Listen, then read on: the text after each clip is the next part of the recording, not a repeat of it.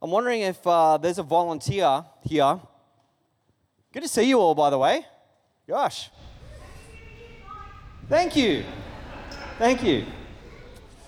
Happy New Year to you too. Well, I need a volunteer. I need someone that wants to have a cup of tea perhaps with me or a coffee. Have we got it? Yeah. All right. I need a grown-up. Sorry, Hugo. Who do we have? We got someone over here. Lynette? Did I get that right? No. Lydia! Oh my goodness. I'm so sorry. All right. If you can come up here. I've got a couple of cups up here. And what I would like you to do is to have a look at the outside of these cups. Tell me, which one of these two cups do you like the outside of? The dog one with the Christmas hats. The one with the dogs that have Christmas hats on them. The dogs with Christmas hats. Cool. You didn't like the ones with the flowers, or you just like that more? Yeah, okay, cool. I'm happy to have the flowers one. This time, though, I want you to have a look inside the cups, and I'd like you to tell me which one you definitely want to drink out of. The dogs with the Christmas hats. The dogs, there you go. All right, there you go. Could we just stay there just for a second? If you could just stay there for the next hour, that would be great. Okay. Now, by the way, why did you pick that one? What was wrong with this one? Because it's all dirty inside. It's got all these stains, like coffee stains. Right. Now, I need a show of hands. How many people in the workplace where you have worked perhaps over the years have had the same issue where when you go to the common kitchen and there are common cups there, you go to pull out a cup and you go, oh, I like the outside of that cup. That looks good. And you pull it out and then you see inside how stained it is. How many people here get annoyed by that? How many people think, who didn't wash the inside of that cup? Yeah. I'm normally that guy that didn't wash the inside of the cup. So I apologize. You can take that back. I'll just need it back later because it could be, I think it's Greg's. Yeah, but you can take it back with you for the moment. Just hold it. You hold the cup and you think about the message while we talk today, because I want to talk to you about cups today. And I'm just going to put this cup down the front here so I can kick it off the stage accidentally at the end of the message. Today, I want to begin by reading a passage of scripture. I'll refer to this lots over the years because it's a really foundational passage of scripture for me, and it's found in Paul's letter to the Ephesian church. It's called Ephesians, and it's chapter 2, and it's verse 10. And this is a fairly well-known and popular verse for lots of people, but when I started Bible college in 1993, did you hear that, kids? In 1993, back in the olden days when everything was black and white, my daughter said that to me recently. I'm like, that's so weird. I said that to my parents when I was young. But anyway, yes, 1993, the very first scripture that I had to memorize was this particular scripture. And I think it's a great scripture worth memorizing. It says, for we are, what's it say here? For we are God's masterpiece. He has created us anew in Christ Jesus so that we can do the what? He planned for us long ago. I love this passage. As a matter of fact, this whole section in the book or this letter of Ephesians is kind of broken into almost two parts. The beginning chapters speak so much about who we are, about our identity as followers of Jesus. It speaks to who God's calling us to be, reminding us who God says we are. And then the second half of the letter speaks so much about how we're to live. And all in this one verse, in chapter 2, verse 10, we see this pattern. It begins with our identity, who we are, and it reminds us that from the place of who we are, we have things that God is inviting us to do. But so often in faith and in religion, our starting point has become, what am I going to do? And there can be a myriad of motivations for that. The motivation could be, what am I going to do to get God's attention or get God's favor or get God's blessing? And that's a false idea in the gospel of Jesus, because you can't do anything to get God's blessing or God's favor or God's attention other than accepting that God's favor and blessing and love is already for you, on you, in you, and around you. That's the starting point of knowing that you could never do anything or enough to actually get God to do good things in your life. Scripture reminds us that the rain falls on the just and the unjust. God is generous. God is loving. He's for all people. So our starting point is knowing we're loved. And in this scripture, there's a reminder that Paul wants his listeners in the church in Ephesus to know that you are God's workmanship. You are God's masterpiece. In other words, God is shaping you. He's doing something with you as a community, with us as a community, and you as an individual, a part of that community. So Paul wants us to know this is your starting point. We are God's masterpiece. He's creating something amazing, and he's doing it in Christ Jesus. He's doing it through Christ at work in our lives. That's our foundation. That's our identity. And that should be the starting point for everything that we consider doing with our life, knowing who we are. Because when you know who you are, that actually sets the framework for what you will do. When I became a cricket coach of a young cricket team, that identity as a coach shaped what I did. What it meant was I didn't go and take the bat and give the ball to one of the young guys and go, hey guys, bowl some balls to me. I want to get some batting practice in here. Because I was the coach. It wasn't about me having a good time in the cricket nets. It was about understanding that my role is as a coach, and so I'm there to equip those young kids to win every single game that season. Because I believe that was God's will for our cricket team and not for the other teams in the competition. As warped as that may be, I'm sure I did feel that deep down. So that was my identity. If you become a member of the royal family, actually that's a bit controversial at the moment. Let's pick a different one. If you become a politician in our... No? I've got it. Go back to cricket? Yeah, no. Go back to cricket. I've been watching a lot of tennis and cricket, actually. I just wanted to share that. It's got nothing to do with the message. But if you become an ambassador, thank you. Communal preaching, this is called. You help me come up with better ways to express things. If you become the ambassador of your country, the moment you are set apart for that role as ambassador, you have an identity and you have a responsibility. Your identity shapes your future behavior. And so the same is with our faith. The moment you become a follower, an apprentice, a disciple of Jesus, and you say through the waters of baptism, I no longer live, but now Christ lives in me. This is my new identity. When you come up out of that water, you say, now I'm a follower of Christ. That's my identity. I'm a son, a daughter of the Most High God. And that identity shapes how we live so that we can do the good works that God has prepared in advance for us to do. So I want to start off with that. And I want to tell you about a poor husband and dad moment at the beginning of this year.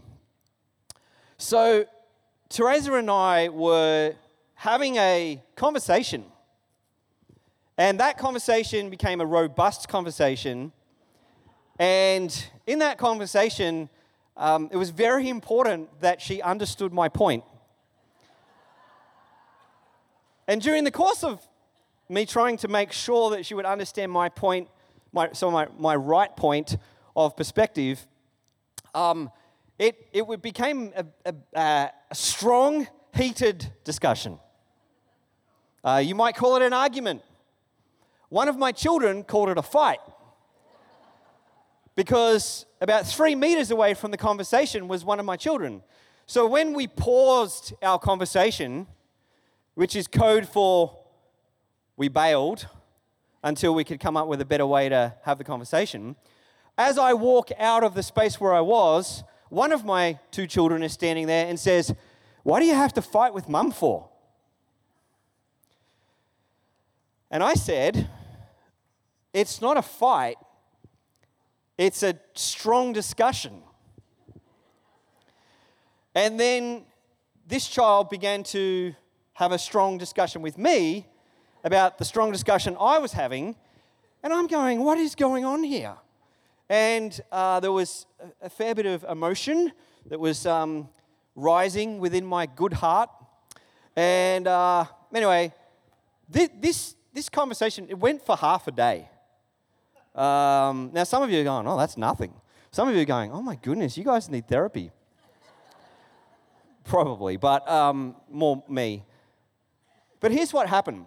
Right at that same period of time, I'm probably making the conversation for comedy purposes appear more light than it actually felt in the moment. Because it wasn't a proud moment, because I actually walked away thinking, ugh, from the first conversation, then had one with my child where I walked away going, ugh, and then walked outside and was processing how being misunderstood is so frustrating. Only to have that sweet, small, actually not sweet, that small voice that we have come to know as the Holy Spirit in our life say, you need to relax and you need to back off a bit on trying to make this point. And the way that you're trying to make your point is not loving, it's not kind, it's not a great example. And all this stuff's running through my head, and I just flicked that little angel off there, off that side of the shoulder, and just kept listening to the little devil one on this side that said, you're right, keep going, you've got a good point. About a day later, I was in a moment where I was sitting down to do something that I'm going to tell you about a little bit later, and I began working through a prayer and reading scripture.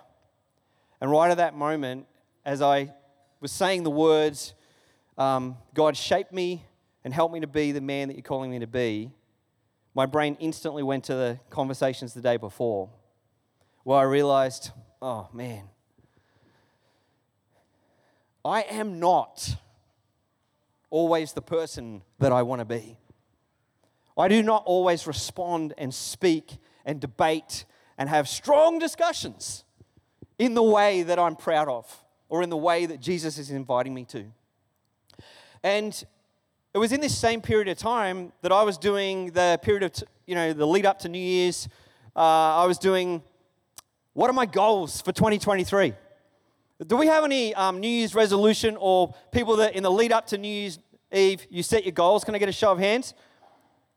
All right, sorry, let me rephrase the question. Can I get a show of hands? How many people used to do New Year's resolution and set goals in the lead up to New Year's Eve? Can I get a show of hands? Okay, there you go. So I was one of you before you grew up. And so I'm setting these goals and I'm writing down this year, here's what I want to do. And I don't know if any of your goals have ever gone like this, but some of my goals used to go like this. All right, I'm going to read the Bible in a year. Do you remember the 1 year Bible? Anyone ever get one of those things? Yeah, get rid of it. They are, oh my goodness, they just create stress and anxiety in your life. Because you get to the end of the day and you're like, oh my goodness, I didn't do today's reading. But then the horror is realizing you didn't finish yesterday's either. So then you've got to do today's and yesterday's, and then you're like, oh, I'll catch up tomorrow morning. I'll get up earlier. And then after about 4 days, you've invested in this 1 year Bible that has daily Bible readings through the whole Bible in a year, and you bail and you say, I remember that message that Stephen preached on grace and how we're under grace, and I'm just going to live under grace, and then we'll revisit the 1 year Bible next year. Maybe your goals in the past have been, I'm going to get fit. I'm going to do a certain amount of exercise. Maybe it was, I'm going to read a book a month. Or some of you are hardcore and you're like, I'm going to read a book a week. And that can't count as a golden book or a Dr. Seuss book. Maybe you're going to write a book. This is the year I'm going to write a book. Or it's, I'm going to go on a trip to visit my sponsor child. Or we're going to have a weekly date night this year. And you start off and you create these goals. And here's what I've discovered about this way of living. If you live your life starting with what before who, you can trip yourself up into the same old tired pattern of humanity that history tells us doesn't work, where we seek to achieve without being clear why it matters, where we go in the pursuit of changing ourselves or bettering our lives without understanding why. And so I've practiced over probably the last decade, maybe longer, the practice of every time we get to this time of year, before I do the what do I want to do this year, what do I feel like I need to focus on, or what are the goals I need to be looking towards, is to ask the question, who are you calling me to be, God? Who do I need to be? Because who we are precedes what we do when we're followers of Christ. Who we are precedes what we do. The reason why this is so important is because any of us can get caught up in the process of achieving goals or ticking off lists and saying, yes, look what I've done. Now, this morning, I'm glad I've got the microphone first this year before Ryan Smith does. He happens to be on the computer at the back, but as one of our regular preachers here, I was very excited that I was going to be preaching before him. He's on in a few weeks' time. He decided it would be a good idea, because we both have these watches, to link up our little fitness plan. And I realized something about myself, which I probably already knew, but it definitely reinforced it. It's a sporting competitive thing. I don't know what it is, but it's just like, oh man, I don't like losing. Now, I've matured, so you can play a board game with me, and if I lose, it's fine. We're still friends. I'll talk to you next month. But there's that part of me that, like, I love the challenge. And so we set this challenge, and I'm like, every day, and so often, it'd be like 9:30, 10 o'clock at night, and I just click on the thing, and I'm like, oh my goodness, he's gone and done something. And he's way ahead of me on the steps or the kilojoule count, whatever the thing is that we're on. And it's like, all right. And I'm watching the tennis, and I'm like literally walking up and down stairs, trying to like get those steps up and just go, phew, I made it. But here's the thing. If you set out to try and achieve a goal for a goal's sake without having a bigger purpose or reason why you're doing the thing you do, you may be like the person that sets up the ladder and decides, I want to climb the ladder, only to realize that you're climbing up the wrong wall. You may have heard that analogy before. And so many people in life do this. They do this with their careers. They do this with their everyday life. They do this with their faith. They start climbing a ladder of learning. They learn all about the Bible. They read the Bible in a year. They start praying. They start doing all the disciplines and the practices of our faith, but they don't know for what purpose. And so the scripture I want us to focus on today is found in Matthew chapter 23, because it's a stark warning to us of what happens when you live your life trying to achieve and do outward acts of service and tick off boxes and do the external practices of the faith, but you actually miss the purpose by which it is we're meant to be really doing or focusing on. Matthew chapter 23. This is a passage of scripture where Jesus is starting to really ramp things up with those who are like his enemies or those who are against him, those people who are criticizing him as a rabbi and a teacher. And so he starts to speak to them, and he's really beginning to challenge them. And you see a lot of parallels between what he's speaking about in this section and earlier on when he speaks about the Beatitudes and his teaching of the Sermon on the Hill or the Sermon on the Plain. And so that you'll see a lot of things kind of coming together in this passage. So let's read this, verses 1 to 4. Then Jesus said to the crowds and to his disciples, the teachers of the law and the Pharisees sit in Moses' seat. So you must be careful to do everything they tell you. Now listen carefully to this. Jesus is saying, I want you to do what they tell you. I want you to listen and do everything that they tell you, but do not do what they do, for they do not practice what they preach. Ouch. Verse 4, they tie up heavy, cumbersome loads, and they put them on other people's shoulders, but they themselves are not willing to lift a finger to move them. Everything they do is done for people to see. They make their phylacteries. Who knows what a phylactery is? Who's got one? And who's wearing it today? Okay, a phylactery is those little boxes that you'll see traditional Jewish people wear on their head, and it has scriptures, often the Torah or the key writings of scripture in it, rolled up like a little scroll, and it's in this box, and they were wear it on their head.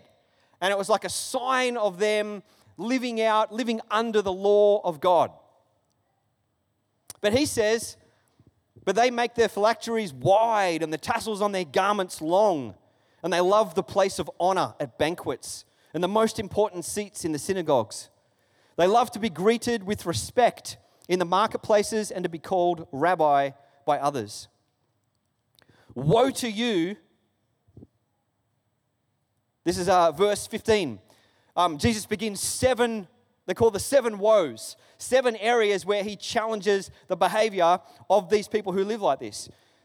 He says in verse 15, woe to you, teachers of the law and Pharisees, you hypocrites. Hypocrite is another way of saying you're an actor. You're pretending to be something that you are not actually. You travel over land and sea to win a single convert, and when you have succeeded, you make them twice as much a child of hell as you are. Whoa. That's intense preaching, don't you reckon? Maybe I need to just lift up my game, but I have never actually said to anyone that I've ever preached to, hey, you need to look at your behavior because people that you're influencing, you're making them twice as much a child of hell as you are. It's like heavy. Now, what's Jesus getting at when he says this? He's basically getting at the fact that you reproduce who you are. You reproduce who you are. If you are a hypocrite and you tell people, here's what the message of God is about, but you don't live the message of God, you will end up reproducing that in your life or through those that you're calling to be part of this journey. And we see this happen all the time. People hear the message and they say, yes, I believe in the message. And then they follow the people who told them about how to live the message, and all they do is follow in their ways because they realize, oh yeah, you actually don't really have to be compassionate and you don't really have to be just. And you actually can talk to the staff or the juniors and you can really talk down over them and you can really mistreat people and still be a leader. And all throughout the Western world in particular, in the media, on social media, we see story after story after story of people who are reproducing people who don't look like the kingdom of heaven or the kingdom of God that Jesus came speaking about. Because they love the message, but they haven't allowed the message to actually impact their lives in such a way that they're transformed. They're focused on what it is we're trying to do rather than who we're called to become, and allowing that place of who we are to actually impact what we do. Because I don't know if you realize this yet, but you can go and you can do a whole bunch of things in the name of Jesus, but you can also do those things in ways that don't look like Jesus and his kingdom. And we have to be so careful about that. In verse 23 and 24, he says, woe to you, teachers of the law and Pharisees, you hypocrites. You give 1/10 of your spices. In today's, that'd be like 1/10 of your money. You give your mint, your dill, your cumin. But you have neglected the more important matters of the law. In other words, they're focusing on the little details of what it means to be pious and to live the right way. But they're actually neglecting the most important aspects of God's way, which is justice and mercy and faithfulness. Jesus says, you should have practiced the latter without neglecting the former. In other words, it's a priority dynamic he's talking about here. You blind guides, he says to them. You strain out a gnat, but you swallow a camel. A gnat, that's not a person, that's not a lady in her name. A gnat is like a little fly, a mosquito type object, okay? So he's basically using these analogies and these metaphors to say, you're so about the details and priding yourself on that, but you're actually missing the whole big point of this. He goes on and says, woe to you, teachers of the law and you Pharisees, you hypocrites. You clean the outside of the cup. Remember the cup? It looks good on the outside. I mean, you might not like the artwork or the style, and I'm sorry, whoever's cup this is up in the office. You may or may not like the outside of the cup, but it is clean. But Jesus says, you clean the outside of the cup and the dish, but inside, they're dirty. In other words, they're full of greed and self-indulgence. Blind Pharisee, first clean the inside of the cup and the dish, and then the outside will also be clean. What Jesus is getting at here is that we need to be doing the inner work of transformation. We need to be doing the work of understanding, first and foremost, we are loved of God. We do not have to do anything to achieve God's blessing, favor, or love. But in following Christ in His way, it's important we actually live out of who God says we are, and we actually allow our hearts and our lives to be transformed around the things that are most important, and not actually have these false markers of our spirituality or our life that can actually lead us down the wrong pathway. He goes on in the last part of this section, he says, "Woe to you, teachers of the law and Pharisees, you hypocrites! You're like whitewashed tombs, which look beautiful on the outside, but on the inside are full of the bones of the dead and everything unclean. In the same way, on the outside you appear to people as righteous, but on the inside you're full of hypocrisy and wickedness." I want to share with you a couple of thoughts as we wrap this up. First of all, I need to be aware, and I need to beware. And I'm inviting all of us to beware of what we call pseudo-transformation. Pseudo-transformation is where you think you're becoming more like Christ because of how much of the Bible you've read or know, or because of how many prayer meetings you turned up to, or because of how much you serve in the local church, or because of how many missions trips you've been on, or because of how many people you sponsor. And it is very easy for us to, on the external, look like we are living the way of Jesus, and yet the most important things in our life can be neglected, and it leaks out. Sometimes it doesn't just leak out, it actually pours out. When we have conversations with our wife that don't look like the way of Jesus. When we have conversations or we behave in ways with our children that doesn't look like the love of Jesus. So the question is, you can be ticking all the boxes and look so good on the outside, and man, I don't want to put myself out there and just say I look good on the outside. I'll let my wife tell me that. You don't need to come up and say, you look so good on the outside. But we try to dress to look as good as we can on the outside. That's why you did your hair if you have hair. That's why you cleaned your teeth. That's why you wore the shirt or the shorts. Some of you maybe didn't look. But we have these things because this is how we present to the world. But in fact, the reality is if you hang around someone long enough, you start to see what's actually on the inside. Isn't that true? And so this year in 2023, the challenge isn't what am I going to achieve, although that's worth reflecting on. I'm not against achievement by any stretch of the imagination, but I'm saying the priority needs to be who will I become over what I will achieve. And so I started writing down again during this period in the lead up to New Year's Eve, who do I want to become? And some of the reflections were based on this idea from 1 Corinthians 13 that says, if I could speak all the languages of earth and of angels, but I didn't love others, I'd only be a noisy gong or clanging cymbal. If I had the gift of prophecy, or if I understood all of God's secret plans and possessed all knowledge, and if I had such faith that I could move mountains, but I didn't love others, I'd be nothing. If I gave everything I have to the poor, and even sacrificed my body, I could boast about it, but if I didn't love others, I would have gained nothing.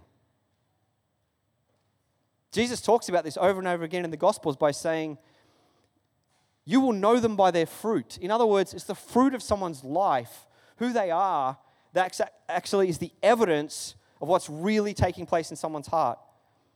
So as I said last year, and as I say again this year, at the end of 2023, what story will be told about you? What story will be told about our community here? And is it the story that looks increasingly like Jesus' beautiful vision of the kingdom of heaven on earth?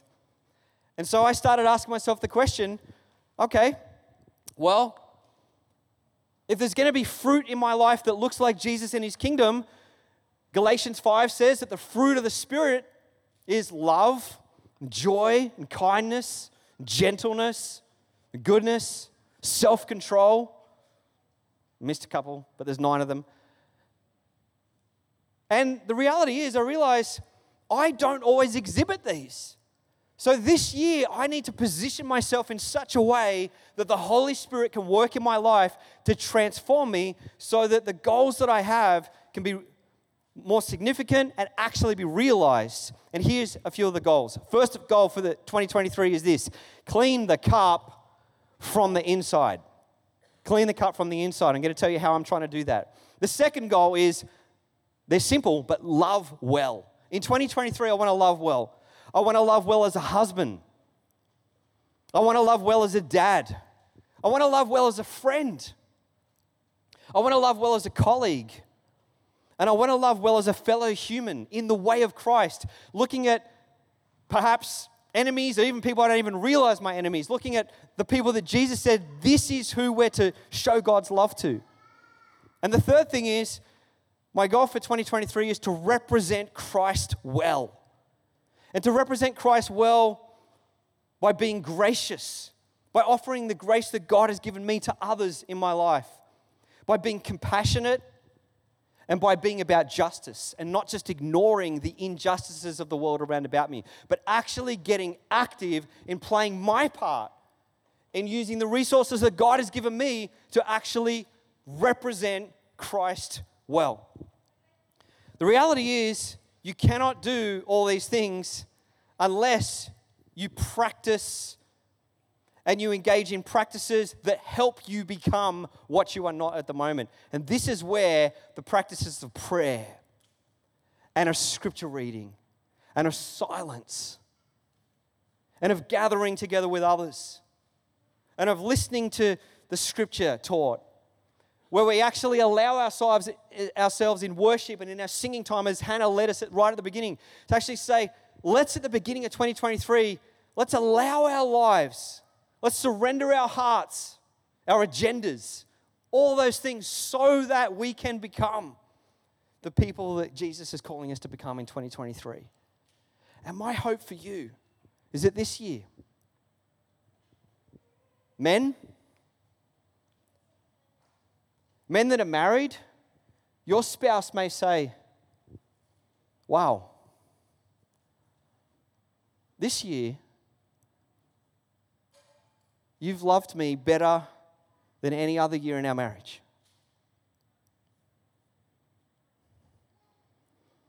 This year, you were less angry, you were more gentle, you were more compassionate, you were more loving, you were more gracious, you were calmer, you were more patient. Thank you.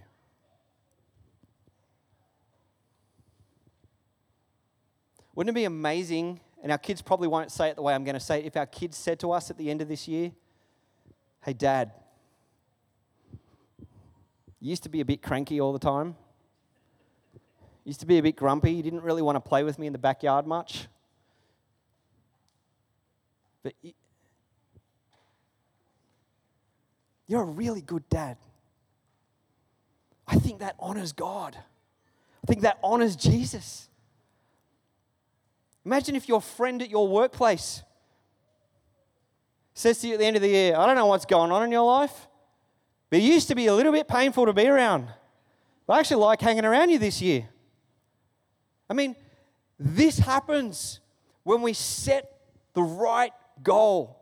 I want to become more like Christ. And I'm going to engage in the practices, which I'm going to talk about next week. I'm going to engage in the practices that are going to shape me and mold me so that I look more like Jesus and his kingdom. And we need to encourage one another in that. We need to meet together and listen and pray with one another and say, hey, let's become the best friends, the best dads, the best husbands, the best spouses, the best work colleagues that we can in the way of Jesus. Let's be authentic about it, and let's allow ourselves to be transformed from the inside out. Clean that cup out on a daily basis so that we can make decisions and choices to walk in the way of Jesus forevermore. Would you stand with us this morning? Musicians are going to come. The beginning of 2023, I'm going to invite you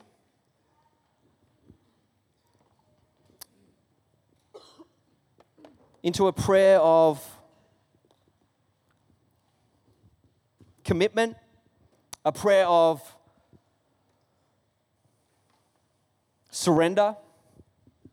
And I'm going to read to you from a book that I just read recently, by the way, about getting serious about following Jesus. It's the prayer of St. Francis, and many of you have probably heard this prayer before, but I'm going to read the prayer, and as I read each line, if you agree with the line, I want you in your own heart to say yes, or to say the line quietly before God this morning, and then we're going to sing and worship. And this is the prayer of St. Francis. Lord, make me an instrument of your peace. Where there is hatred, let me sow love. Where there is injury, pardon. Where there is doubt, faith. Where there is despair, hope. Where there is darkness, light. Where there is sadness, joy. O divine Master, grant that I may not so much seek to be consoled as to console, to be understood as to understand, to be loved as to love. For it is in giving that we receive, it is in pardoning that we are pardoned, and it is in dying that we are born or resurrected to eternal life. Amen. Lord, I pray that your Holy Spirit would work in every one of our hearts today and tomorrow to help us become the people that you're inviting us to become this year. I thank you we are forgiven, that our past is gone, that our present day is an opportunity to live in grace and mercy and forgiveness and your love. And may we offer that to everyone that we see and we encounter. In Jesus' name, amen.